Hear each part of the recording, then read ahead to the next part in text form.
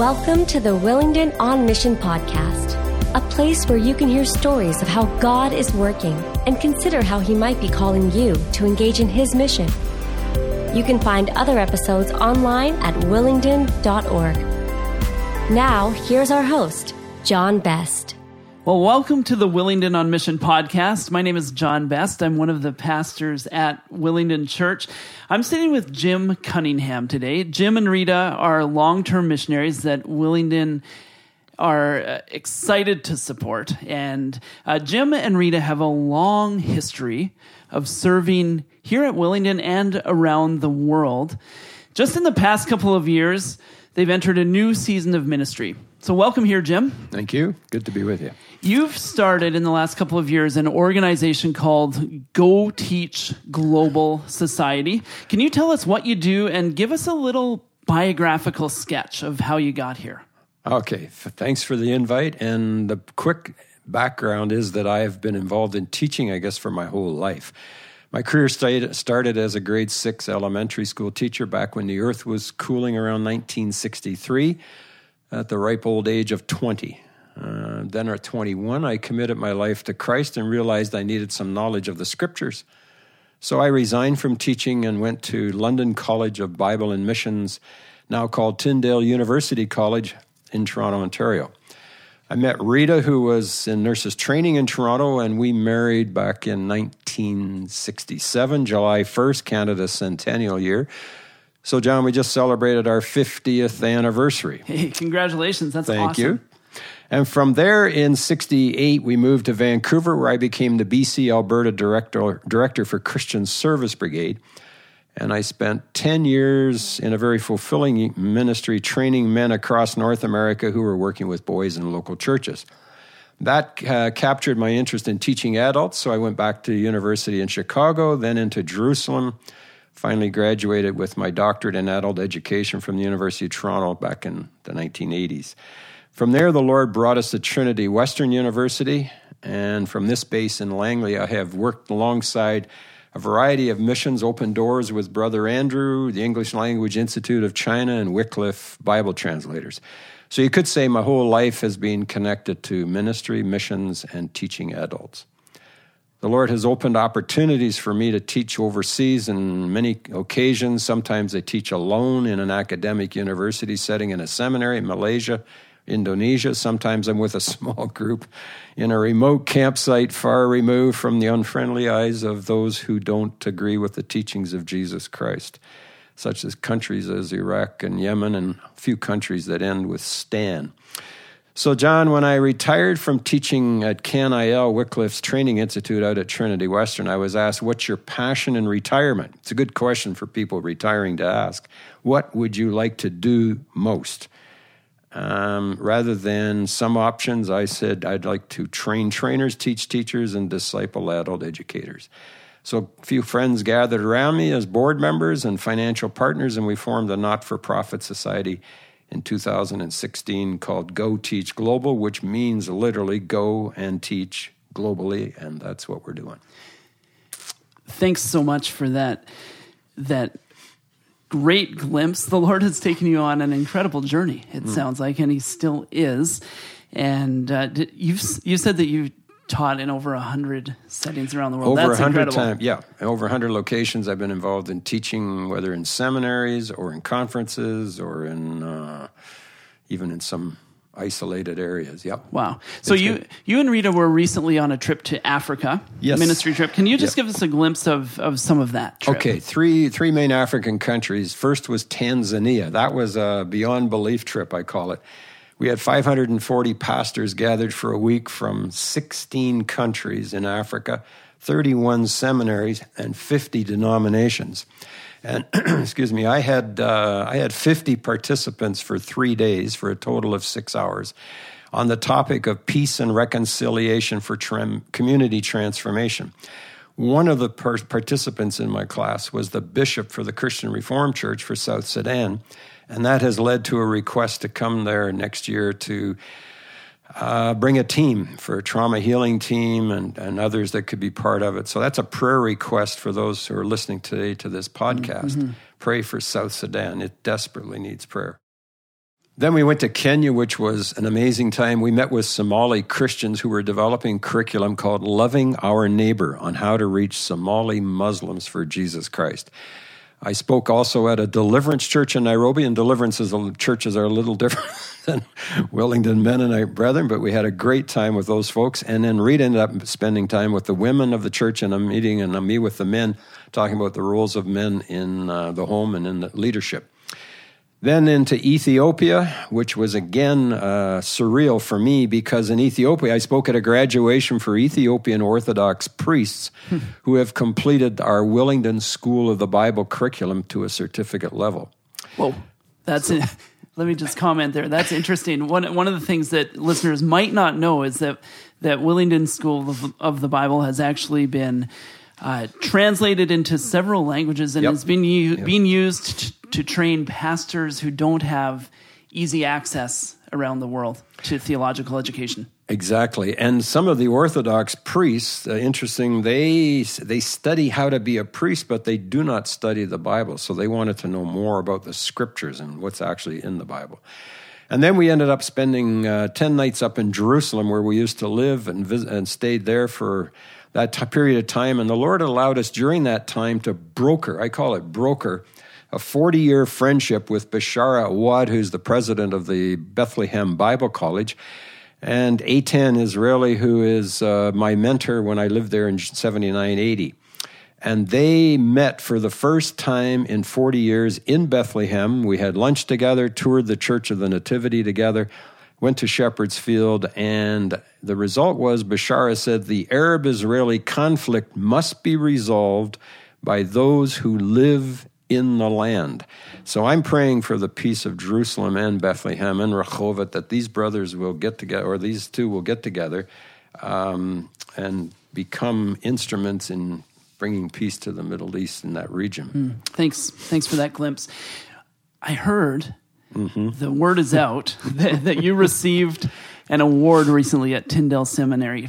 Tell us a little bit about that. Congratulations. Well, thank you. It's a somewhat humbling honor. On September 30th, Tyndale Seminary at their alumni meetings, they presented me with a Distinguished Alumni Award for 2017 for Global Impact. They brought Rita and me to Toronto, hosted us for 4 nights at the seminary, and gave us a royal reception at the alumni meetings. And one author once said, young men want power, middle-aged men want prestige, and old men want honor. So, John, I guess the old man just got a little honor. And God gets the glory, because it was a great to be a part of the Tyndale team and Tyndale family. Oh, that's wonderful. Congratulations. Can you just tell us a couple more stories of how God has used this ministry over the years? Well, I think some of the stories include pieces that go back even before Go Teach Global, because for the last 20 years, I've been involved with Open Doors and teaching a course called Theology of Persecution and Discipleship, which is, we call it TOPAD. And I have been sent overseas to teach that in many places. We've taught it out at Acts Seminary in Canada here as well. And as I get older, I have to say one of the advantages of getting older is you get to see the results of events in your own lifetime. So let me give you an example. I told them I need to train someone to take over, because I can't keep teaching these courses forever and ever. I need to, after I'm gone, there has to be people ready to teach it. So they brought me into a seminary in Malaysia where I had 4 hand-picked faculty sit in the class with me for a week as regular students. They sat in as observers. I taught every day, and we had meals and time together with the faculty each night. Then they brought me back another week with my co-teacher, Paul Esterbrooks, and we spent a whole week going through lesson plans, learning outcomes, how to teach adults, all the various things to make the course effective, right? Then these 4 went out and taught the course in other seminaries across Malaysia. So for me, that's kind of a 2 Timothy 2:2 verse where the things you've heard from me among many witnesses, go and teach reliable men who shall train others also. That's one of my greatest joys, is teaching others to teach others. So that would be one story. A second story I would give you is from this past trip to Kenya. Rita and I were sitting in a room with the Somali Christians who were developing curriculum. And the leader, let's call him Peter, he said he had been in my class for a week 2 years before, studying the text, The Art of Education, a biblical approach to training, teaching, and discipling adults. So Rita listened to the dialogue, and she said to me afterwards, he's got it. He's got it. He's got the concept of teaching, of developing curriculum for teaching adults. And the teaching methods he's telling them are the ones that you taught him before. So I found that very encouraging, that I'm teaching him, he's now teaching Somalis, and it's being carried on. So that would be a sort of a second illustration in my mind of what has been a blessing, or how God's used the ministry. Have you got time for one more? Yeah, absolutely we do. Thanks.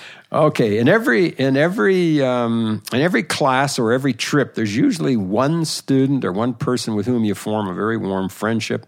Ethiopia, about 5 years ago, I had a participant named Andy, and with a group of 25 participants, we studied together for a week on how to teach adults. He asked me at the end to come to his home, and Rita was with me on that trip, and he wanted me to meet his wife and see his ministry. And on our last day in Addis, we went to his house and we heard his story.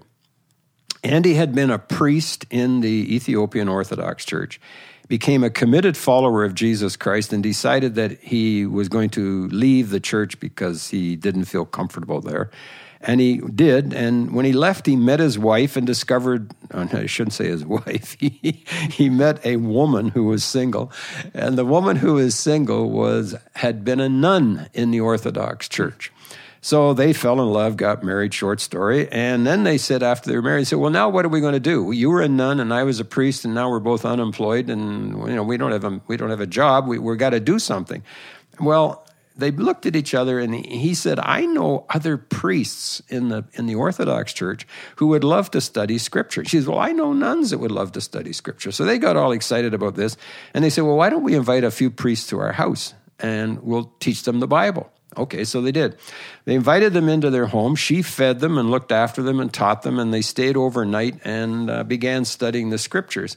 And they would do this for about 5 days at a time. They'd go back to their seminaries, wherever they were studying, and then they would bring in some nuns and do the same thing over and over again. I could ask you to guess how many priests and nuns they've had in their home in the last 20 years, but if you did any number less than 600, you'd be low. Wow. So they have had, in 20 years, they average about 30 a year that they bring into their home, and they were training them. So he then looked at me and he said, do you have any Bible curriculum I can use in my teaching?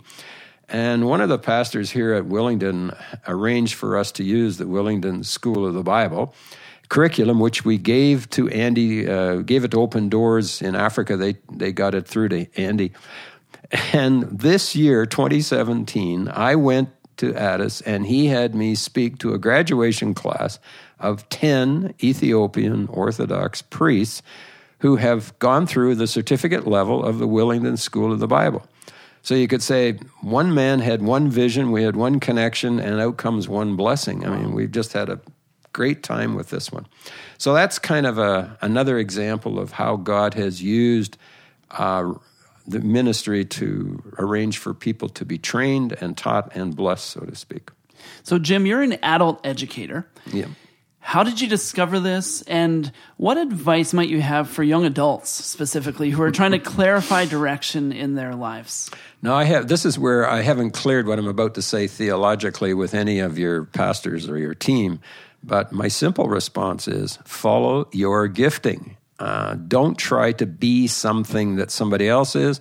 Don't try to be what your grandfather was or your father and who said that someday you should do the same thing I do.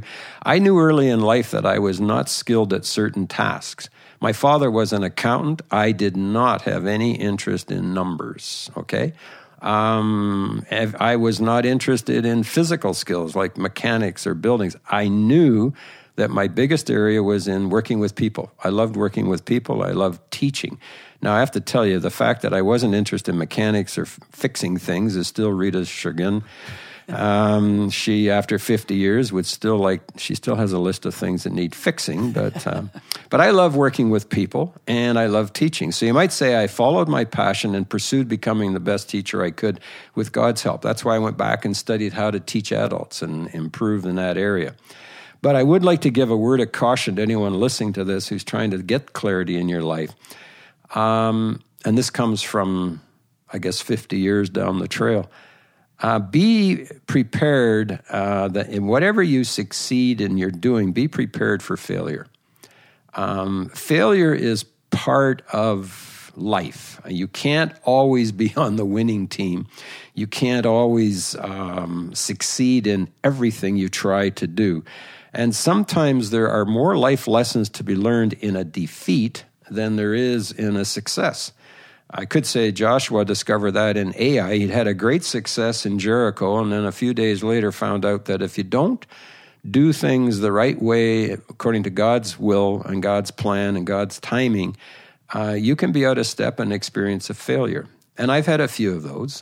We're not going to take time in this podcast to say the failures in the life of Jim Cunningham. But the other factor that happens is be aware that whenever you are successful, you will generate a certain degree of envy and jealousy by others who could only wish to do some of the things that they've seen you do successfully, whatever area that is. So they may feel threatened by your presence, even in what you're doing or what you've achieved. So don't worry. I would say follow the Lord's leading and be obedient to Him and let the Holy Spirit deal with the critics. Thanks. Yeah, that's helpful wisdom. What are some ways that we can pray for you and for Rita? That is the question that I just spoke here at the Willingdon New Horizons group. And I told them that when we go overseas to teach, we ask people to pray for wisdom and energy and health and safety, and they do, and we're very grateful for that. But when you come home from Africa, sometimes people forget to keep praying. For example, when we went to Africa for 4 weeks, we had what I call the perfect trip. No problems, nothing lost, nothing stolen, nothing late. It was just a great trip. Get back home and Rita's computer goes absolutely dead and all the backups wouldn't work and Apple couldn't make anything work. She lost everything off her computer. Okay, that's a minor thing on a scale of 1 to 10. It's a physical thing. Then we go for a drive one day. We stop up on Mount Baker to pick some huckleberries, and she steps in a wasp's nest and gets covered in wasp stings, which she never got in Africa. But in Mount Baker, she got a dose of them. So she had that. And then just Thanksgiving Monday, she was watering some new plants on a ledge. It's about a foot high. She slips, falls backward, and hits her head on the back of her head on the neighbor's driveway, and she has a concussion, stitches, and all the rest of it, which I'm very grateful that nothing happened. But the reason for telling this story is people pray for us when we travel overseas to Africa or Asia, wherever we go, and I say blessings on you for that. But some of them say, as one woman at the New Horizons said to me after, she said, Jim, that's exactly what I did. I looked at my calendar and it said September. They're home from Africa. I don't need to pray for Jim and Rita anymore. They're back in Canada. Well, being back in Canada, we had more things go wrong back in Canada than we did in Africa, so to speak. So we have an enemy that would like to shut us down and change the name of the ministry from Go Teach Globally to No Teach Globally. And he will do it any way he can. If he can't get through to me, he'll try to get through to Rita. He'll try to get through to family, whatever. So prayers are definitely a powerful part of keeping the ministry alive and well. So I just thank you for letting me share this with your listeners to keep them praying for missions at Willingdon. Thank you. So one tangible point of response for you listeners is, could you spend a moment praying for Jim and Rita as soon as this thing ends, which is in a minute or two? So would you spend some time praying for Jim and Rita Cunningham? Thank you. That would be time well spent. Well, thanks, Jim. Thanks for giving us this glimpse into your life, into how the Lord has chosen to gift you and use you, and how you've been living out your unique calling in life. Thank you. Thanks for listening to this episode of the Willingdon On Mission podcast. We hope you have been inspired by your time with us today. To learn more about Willingdon's outreach ministries or to hear more episodes of this podcast, Find us online at willingdon.org.